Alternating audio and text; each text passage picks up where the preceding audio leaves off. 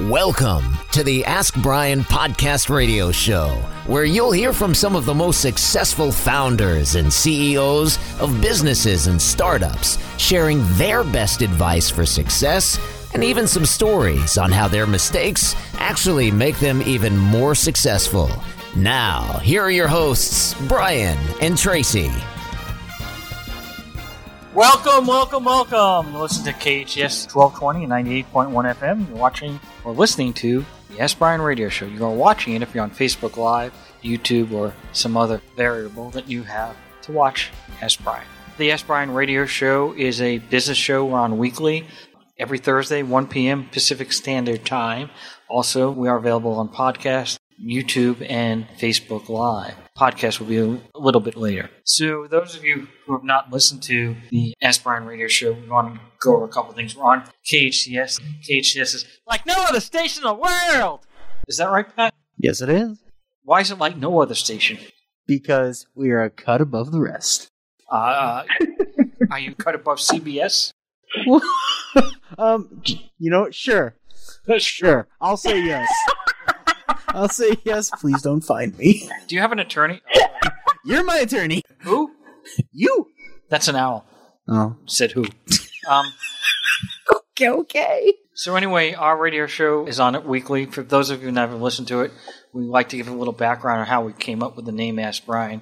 Because a lot of people say, why is the show Ask Brian? I mean, my name is Peter. Why would you call your show, why not Ask Peter? Well, when you try to get a domain name for Ask Peter, it's unavailable. And almost every other name was unavailable. We had choices of Ask Milt, Ask Hall. I didn't even know that was a name. And or Ask Brian with an E. And so we came up with Ask Brian. But people always ask, why with the E? And the engineer that has an E in it, and excellent, and empathy are all words that we know. But Patrick's going to come up with the others. Yes. Well, you took away 3 of them, so now I have to fill in the rest. You took away engineer, empathy, and excellence. So the other ones we have are experience, because everybody here is experienced in their field. How many years experience do you have? I have about a good few, like 3 or 4. Weeks? What? No, years under my belt. So far, so good. What kind of belt is that? It's an engineer belt. Okay. We also have effort, because everybody here gives 110% of their effort in what they do. Well, everybody asks me each week, how can you have more than 100%? Because you break your limits.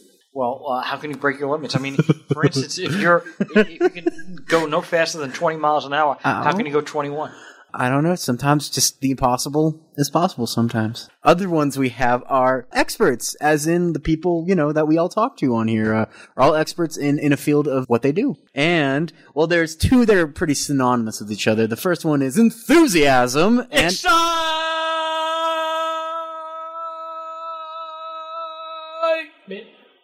Yeah? I'm sorry, but did you even understand what he was saying? Excitement! I don't know. Oh, okay. When you're very excited and you're enthusiastic, you're just jumping for joy. Well, okay. I would like to welcome to our show today Tracy Holland, who is a powerhouse in herself. She is the founder of Hatch Beauty brand and has launched an amazing community of powerhouse women called Potential to Powerhouse. She may or may not have a fantastic podcast produced by Producer Podcast, I'm just saying, and is hosting an amazing summit next week, all about Potential to Powerhouse. Welcome, Tracy. Hi, guys. Thank you for having me. It's all perfectly aligned. It's so aligned that it's almost like an eclipse. Anyway. Exactly.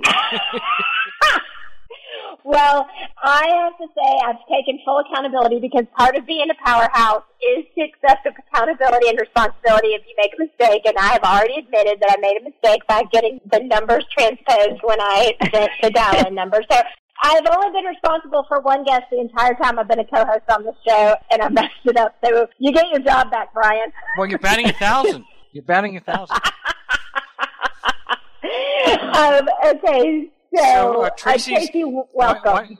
Let's get into the show. And my first question we want to know is, before you started this company, Tracy, what was your background before you got into the business you're currently in? I'm a serial entrepreneur, and much to my parents' dismay, both of them are PhDs. They both have solid, responsible jobs with 401ks and retirement plans and all that good stuff. And going to college, I invented scented nail polish with a friend. I used my student loans at Columbia to underwrite my patent and started building a business.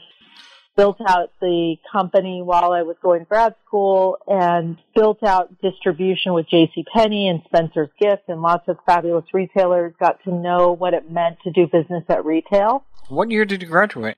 I graduated grad school. Are you trying to put an age on me? No, but no. That was not very sneaky. I asked that question because my niece graduated Bernard, which is part of Columbia. Yes, it is. She graduated in, in 2004. Oh, yeah. I'm a little bit older. I graduated in 97.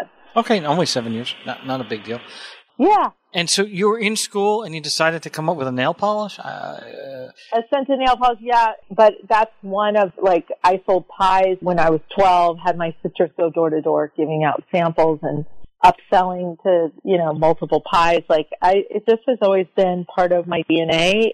Did the first ever aerosol-based hydrolyzed silk spray-on hosiery that comes in a can. I found it in Japan. I got the distribution rights.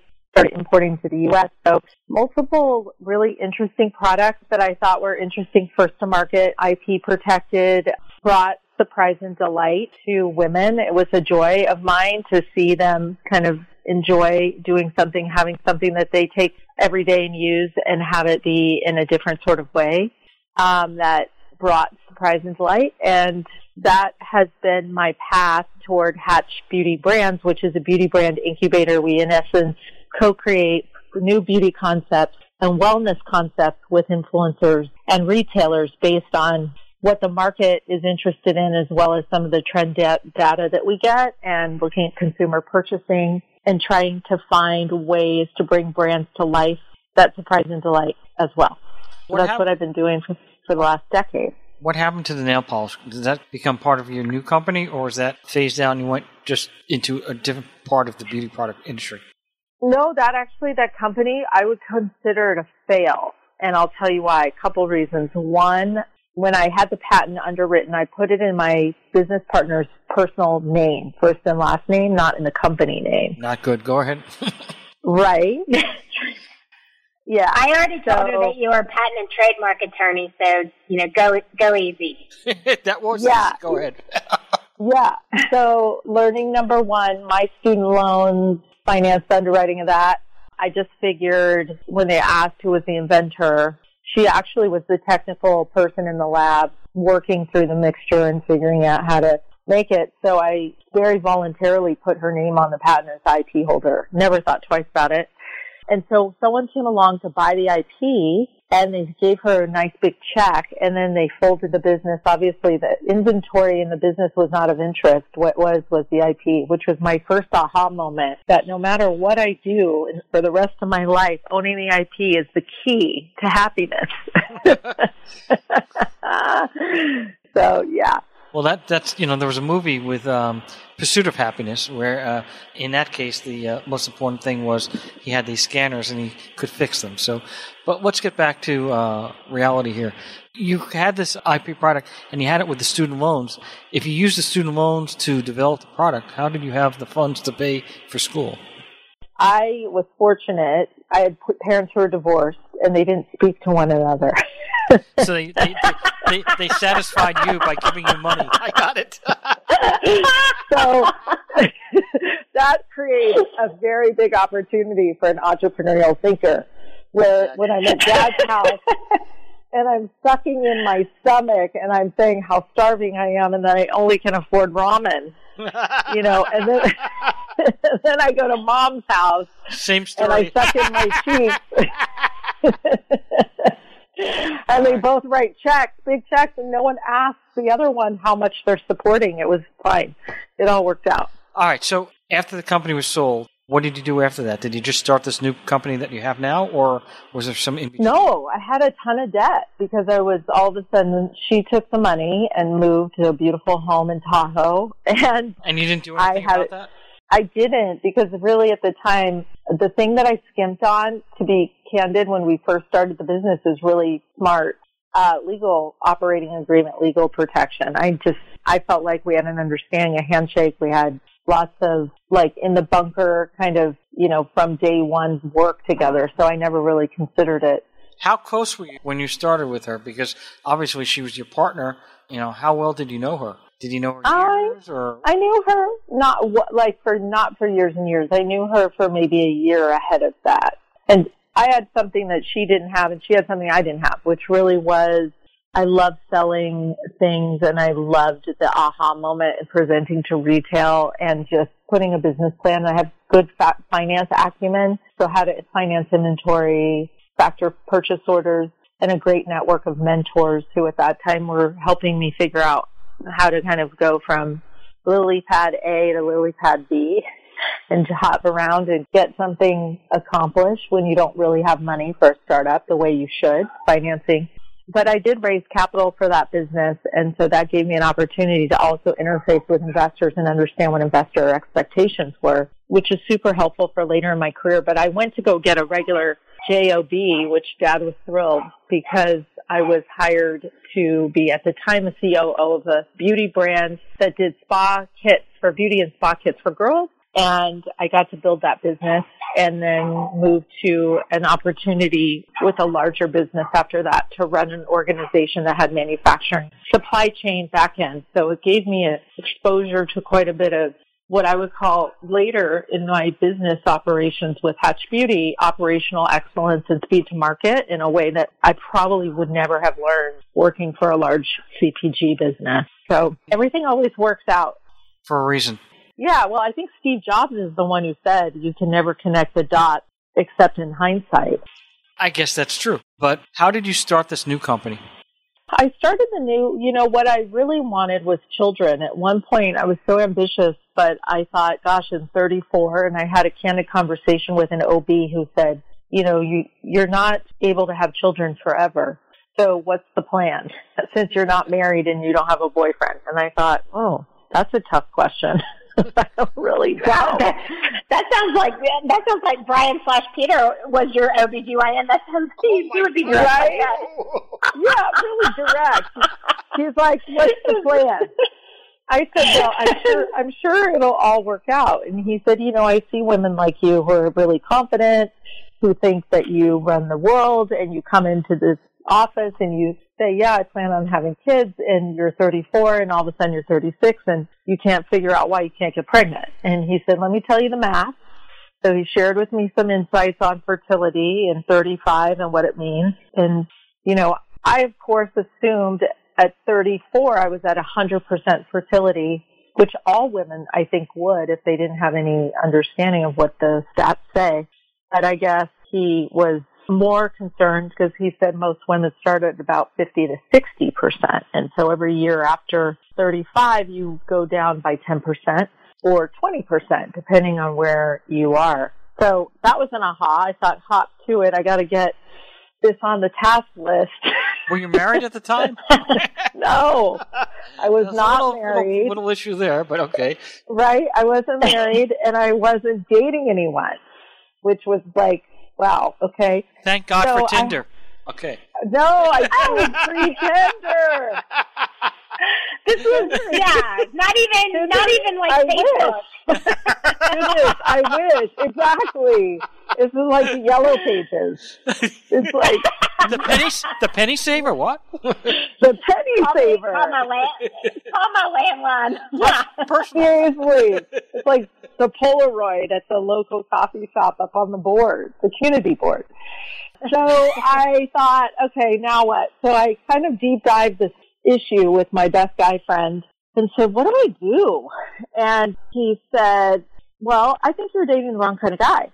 And I said, what? I don't think what do you mean? And he said, well, you have all these type A guys. And I think you need a type B guy who's really going to let you soar, do your career, and be supportive of you having kids and having career and kind of straddling both. And as he was walking me through it, I thought, that's an interesting perspective. And I started talking to some of my friends who were also married to type A guys who were pretty much moving into type B lifestyles because they were trying to raise kids and taking a step back from their career. And the more he talked to me about it, the more I thought maybe he's onto something. So we ended up getting married. And he was a great friend, and we had 3 children together. And that really allowed me to keep really building my business career as well, which at that time I had a vision for a Hatch Beauty Brands kind of concept, which was in essence this nexus between it acts like an agency incubator alongside a retailer, but not internally, just adjacent to, and then adding to the mix at that time, which we only knew magazines and television, but, high profile celebrity, what I would call red carpet, Oscar, Grammy, Emmy winning talent, and bringing the nexus of that together to offer some sort of a brand concept or incubator. And have children. And so I was fortunate, I love talking to women about this because we as women look at other women who have somehow built these massively successful careers and have had this great hockey trajectory, and then we happen to be married, and then we happen to be having kids. I mean, Sheryl Sandberg's a great example. I can probably list a whole long list. So how do you start a company when you've got, you're raising kids, you got a husband, you've got your own career, he's got his career. How do you start a business and find the time to do that? Yeah, it's hard. And you have to do some soul searching, right? Because people say, I want to start a business and be an entrepreneur because there's so much freedom. I want to be my own boss. And I always scratch my head. I'm like, really? What do you mean? That's the opposite. I would say it's absolutely the opposite. When you have a job, you know that you have a workload, but you do clock out. You do get a paycheck every 2 weeks. You're not normally trying to figure out how to eat what you kill. So it's a different approach and a different, what I would call, sense of urgency. That free fall feeling when you fall asleep at night and you're thinking, okay, wait, what's in my pipeline? How am I doing this? What's happening tomorrow? How am I paying my employees? When does this happen? And so kids, it's a very important eyeball-to-eyeball conversation to have with yourself in your 20s as early as possible to decide how to think big picture about mapping out your life. You can have it all, but it's not all the legs on the stool are ideally aligned. And so you need to know where you're willing to make a concession. And one last question before Mrs. T comes on. What is the number one quality that you think made you successful? The number one quality, tenacity. Okay. T and I, little T, and I'm big T. She's little T. And I only say that because I'm only about 5'10", and I think I haven't stood next to her yet, but I'm guessing maybe 5'6". Yeah, 5'4.5". But she has 10. 5'4.5". I love it. But 10-inch heels. But go ahead. That little T, Mace, I would love to hear your thoughts on that question. But I mean, I do think there are a bunch of qualities that it takes. But if I had to pick one, I would say being tenacious is the one thing that as a kid, I was in trouble all the time for that. All the time. I'm at church and they're saying, you can do this, you can do that. I'm like, why? I don't understand. That doesn't make sense. Help me out. Tell me why. And so it was from early days, and so I think people are wired that way. Well, I'm going to turn it over to Mrs. Little T. And just to let you know, I had a candy store when I was 12 out of the garage. So I know about the pie business a little bit. Anyway, go ahead. Well, and I feel compelled to share that I started my first business when I was 7, and it was called Jobs Incorporated, and I quickly noticed in my dad's office that now they were called administrative assistants, but at the time they called secretaries, and they sat behind their typewriters in his office. And so I would go and I was like, okay, I don't want to do that. So I would get all his folders and his while you're out notepads and all of the, pens and everything. And then I would get my friends in the neighborhood to come and work for me. And it was called Jobs Incorporated, and we were finding jobs for other people. And it's a good one. I don't know exactly when the first temp agency was invented, but I think if I'd had a good IP attorney, I probably could have patented Jobs Inc. and, would have been off to the races. But well, you should have taken the domain, but go ahead.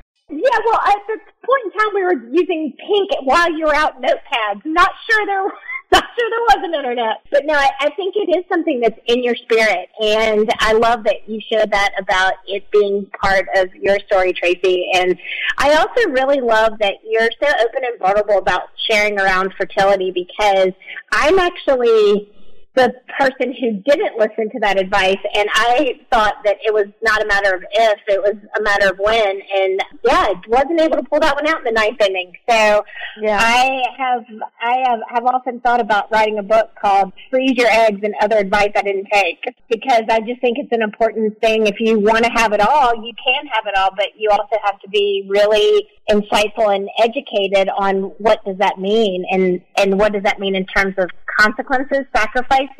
And so I really appreciate that you are willing to share that story. I think it's important for people to know that. I do. Yeah, and so in terms of entrepreneurship itself, I think, to your point, tenacity, I think showing up, following up, and follow through. That's always, I feel like, a lot of people don't show up, and a lot of people who show up don't follow up, and a lot of people who follow up don't follow through. And if you can do those three things, you're so way ahead of the game. So way ahead of the game. 1,000%. 1,000%.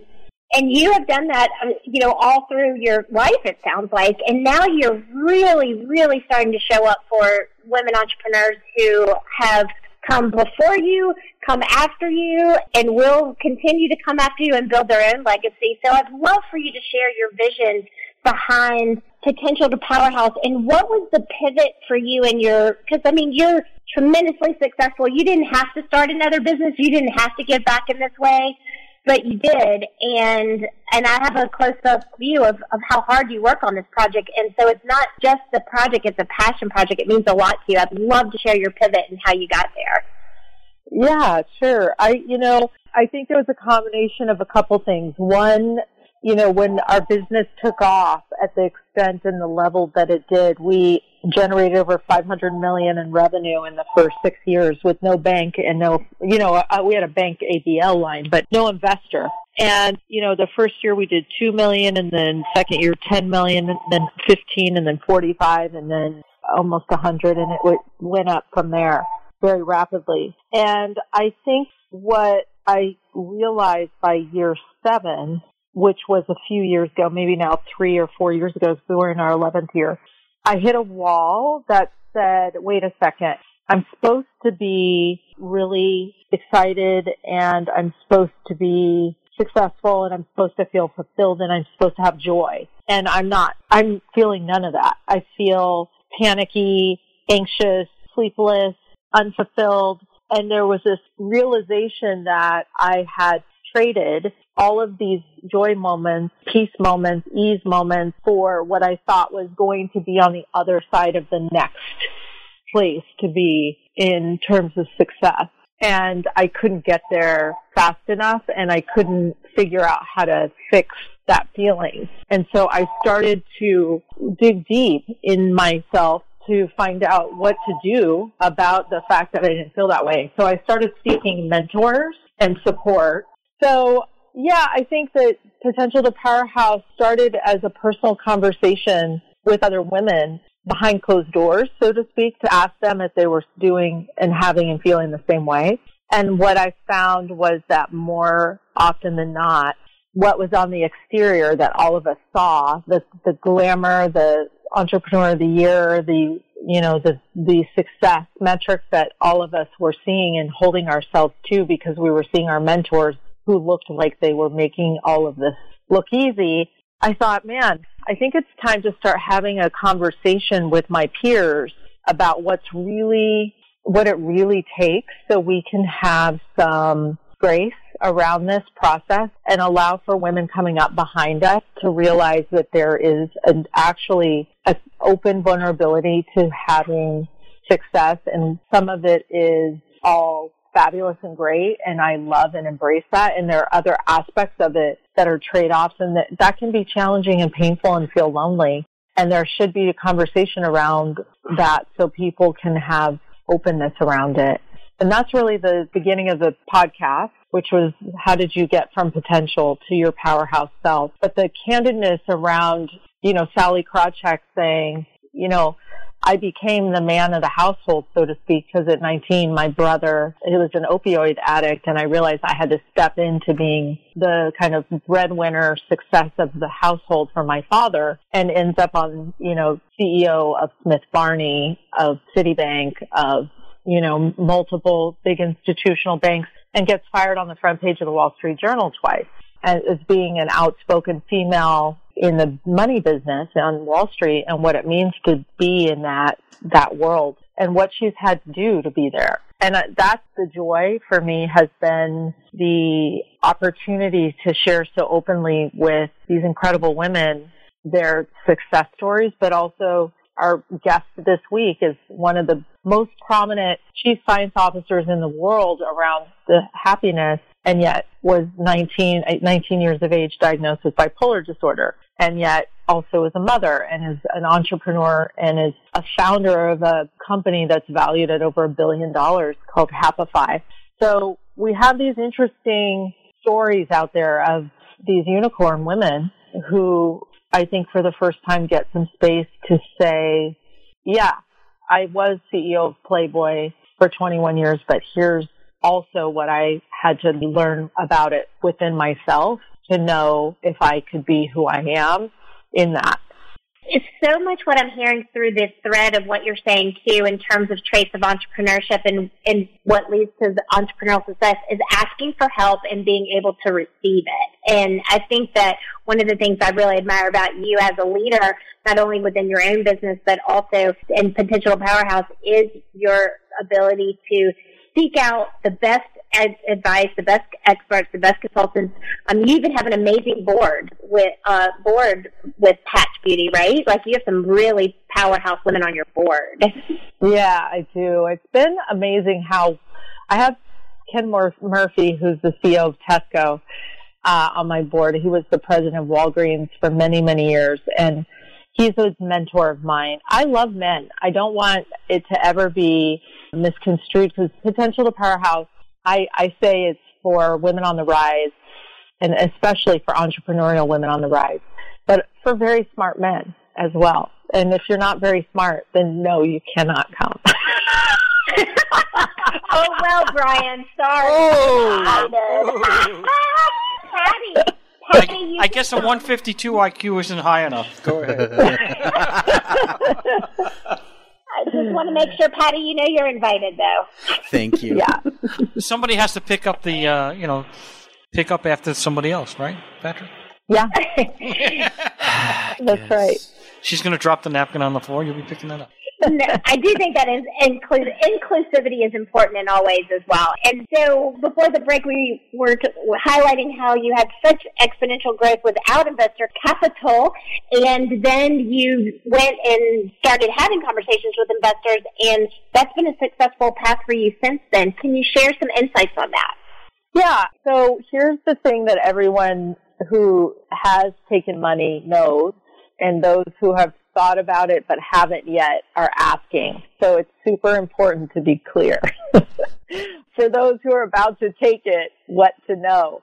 And I wish I had someone just be so candid with me, because the one thing that money people like to do is invest in opportunities that will bring a drive of nice, significant ROI, right? So they're going to be really fun, and they're going to wine and dine you, and they're going to say, hey, we're great operating partners, and yes, we have money, but we're also well networked, and we're going to jump in with you, and we're all in this together. I love that.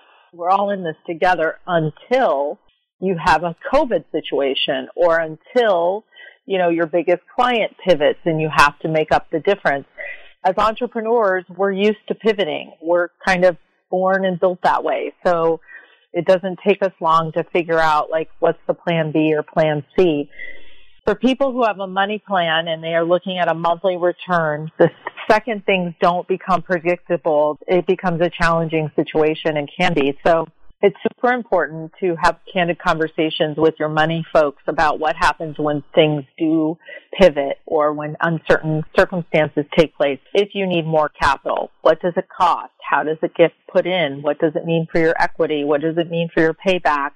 The last thing you want to do is be taking capital in the time of need. And they always say banks love to give umbrellas when it's sunny out. That's 100% true on investors too. so I think that the thing I appreciate about bringing in private equity, and I'm still a 51% owner in the business, but I do not have board control. So that's another big part of a conversation. I think that's its own topic. When you give up board control, you basically sold your company. And what you're hoping is that the people that are in charge of it are going to do a good job and bring it to fruition. The good news is everyone has the same eye on the prize, which is creating the most shareholder value as possible, generally.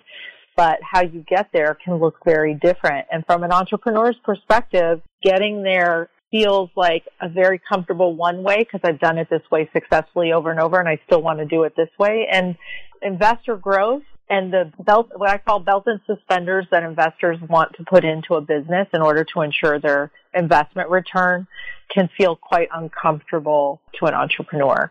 And so you have to be really prepared for what kind of money, and having that tough conversation, just like you would with a spouse that you're going to marry. Like, what happens if I stay out all night with my girlfriends and I don't come home and call you? Like, what happens? You know, I mean, maybe, right? Like, you want to know, like, how bad does it get? Rated, but go ahead. Yeah, well, how bad does it get? How bad does anything get? Like COVID, I promise you, I had a pre-COVID forecast, and when I came back on Feb 20th from Oman, I heard some rumblings of hot spots in 2 areas of the country, or 2 areas of the world. And of course, the nice thing about having private equity investors is they have unlimited networked resources. So they put the head of infectious disease on from Yale Medical to give us advice as the portfolio company as what this COVID thing could potentially mean to our business and what the impact could be. And I'm promising you, this gentleman, as strongly as he felt at that time and as good of a job as I think he thought he was doing, he couldn't have predicted that we were about to have a global pandemic and what that meant for our business. And so, you know, these folks who come with the money are generally incredibly great people. They're awesome human beings. I would fly around the world with my investors and sit and have the best conversations. But they have fiduciary responsibility to LP, like the Fireman's Fund and the Teachers Fund and the folks that they take money and then they turn around and invest it. And they're squeezed in the middle, and their returns are only insured if they carry forward, you know, a sizable return. I'm sorry to interrupt, but we've only got 20 seconds, and I know you've got a great program coming up. So can you give us the website address and that information? Well, people can learn all about this juicy stuff at the summit next week, next Wednesday and Thursday. What's the website address? Potentialtopowerhouse.com/summit. Well, thank you very much. You're listening to KHS 1220, 98.1 FM. Thank you very much. Have a great week. Thank you for tuning in to the Ask Brian radio show. You can listen to us every Thursday on KTHS AM 1220 and FM 98.1, or via Facebook Live, or anytime wherever you listen to your podcasts. Visit AskBrian.com to join the conversation and ask us your business questions, and we'll answer them on our next episode. That's AskBrien.com.